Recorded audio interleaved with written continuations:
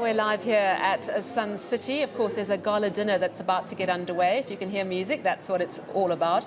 And that's the tourism leaders, really, of South Africa getting together under the auspices of the Tourism Business Council of South Africa, just discussing what they can do to get tourism numbers up. We desperately need that revenue. It will create jobs. It will increase our fiscal bottom line. So that's what's happening here at Sun City. Let's now move to Washington. And President Cyril Ramaphosa headed to the USA, due in Washington, D.C. tomorrow. This is ahead of a meeting with President Joe Biden in the White House on Friday. Trade and investment and regional and international issues likely on the agenda. And after the US trip, Ramaphosa, of course, heading to the United Kingdom for the Queen's funeral, which takes place on Monday. But let's find out more about this trip on Friday. Our Washington, D.C. correspondent, Simon Marks, joining us now. Hello, Simon. Always great to chat to you. We're coming to you live from Sun City in the Northwest Province. Talk to us about the plan for tomorrow when President Ramaphosa meets with President Joe Biden.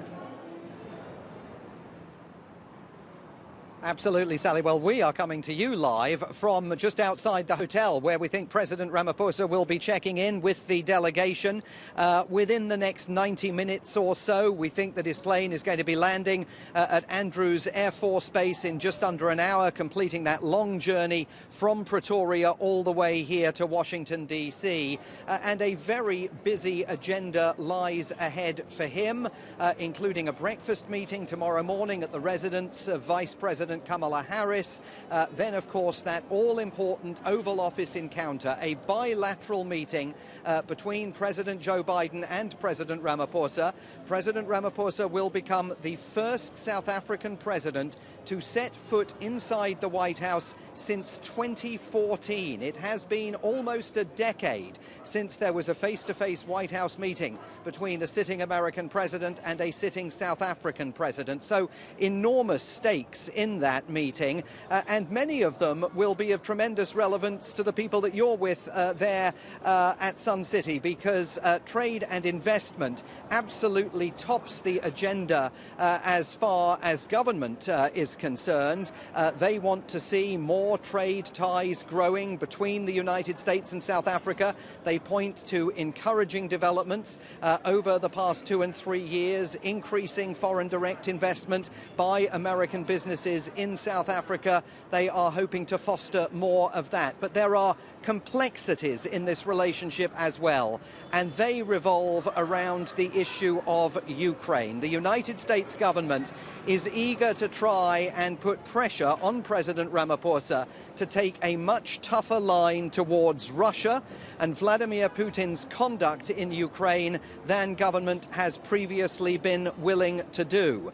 At this very moment, in a further indication of how busy a week it is here for the US relationship with South Africa, Foreign Minister Naledi Pandor is meeting Secretary of State Antony Blinken at the State Department. She was asked yesterday during an event that was hosted by the Council on Foreign Relations here whether the South African government is ready to give a little in terms of the relationship with Russia, and it certainly did not sound from her answer as though that was the case. She said business-to-business relationships between the United States and South Africa need to be strong, but then she said, as to whether I should make a Secretary of State happy or like me, that is less important. So the sense here is that if the Americans are looking for movement on the issue of Ukraine, they may not find much of that.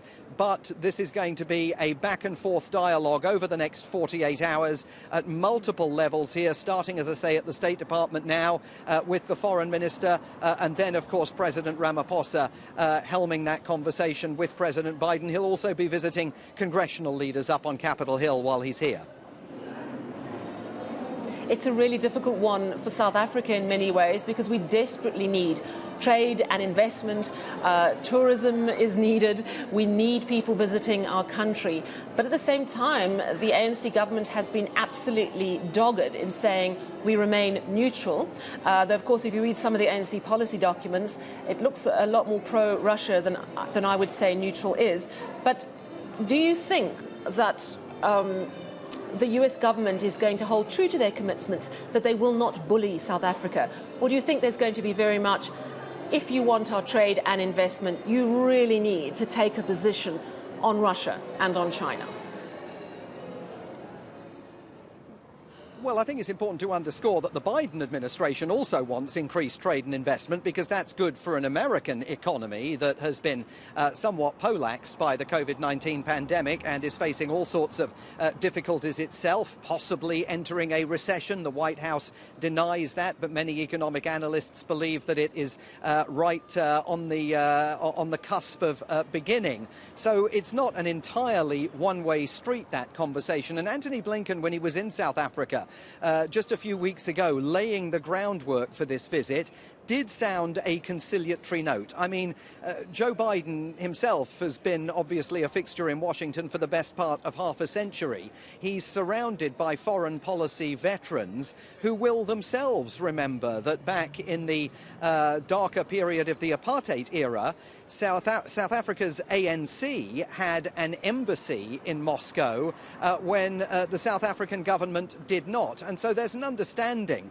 of the depth of the historic ties between the ANC and the former Soviet Union. But the point that the Biden administration will be making is that the former Soviet Union is no more. Vladimir Putin, Joe Biden says, is a war criminal in Ukraine. And there's no question that President Biden sees the coming together of a coalition of democracies to take a stance on Ukraine's right to self-determination as being an absolutely central facet of his foreign policy. So it's going to be a complicated conversation.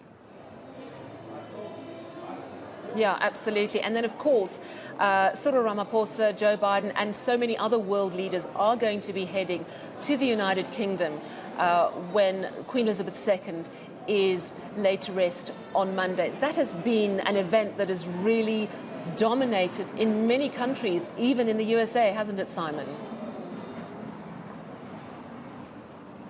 Yeah, absolutely. An enormous amount of attention focused on it here in the United States. As you know, Sally, the Americans have no royal family of their own and often like to live a little bit vicariously through Britain's royal family. And certainly the television networks here have been providing wall-to-wall coverage of those events. That President Biden, the First Lady Jill Biden, and President Ramaphosa will be attending. There are questions about what happens after the funeral, because, of course, next week the United Nations General Assembly meeting is due to be getting underway in New York. President Biden and President Ramaphosa, both certainly prior to news of the Queen's funeral, were expecting to address the world body early next week. We are waiting still for information about precisely what's going to happen with regard to the timetable at the United Nations General Assembly. There's been some pretty fevered footwork underway behind the scenes for both governments, the South African and the US, and other governments around the world, of course, given that the funeral's taking place on Monday, to try and determine what it means for everyone's travel schedules and plans to attend the UN General Assembly in New York. And we're still a little bit in the dark about where all that goes. But there may be a further opportunity on Monday in London, although there will, of course, be a large number of world leaders present. But there may be another brief opportunity for President Biden and President Ramaphosa at least to meet in passing during the course of that funeral for Her Majesty the Queen.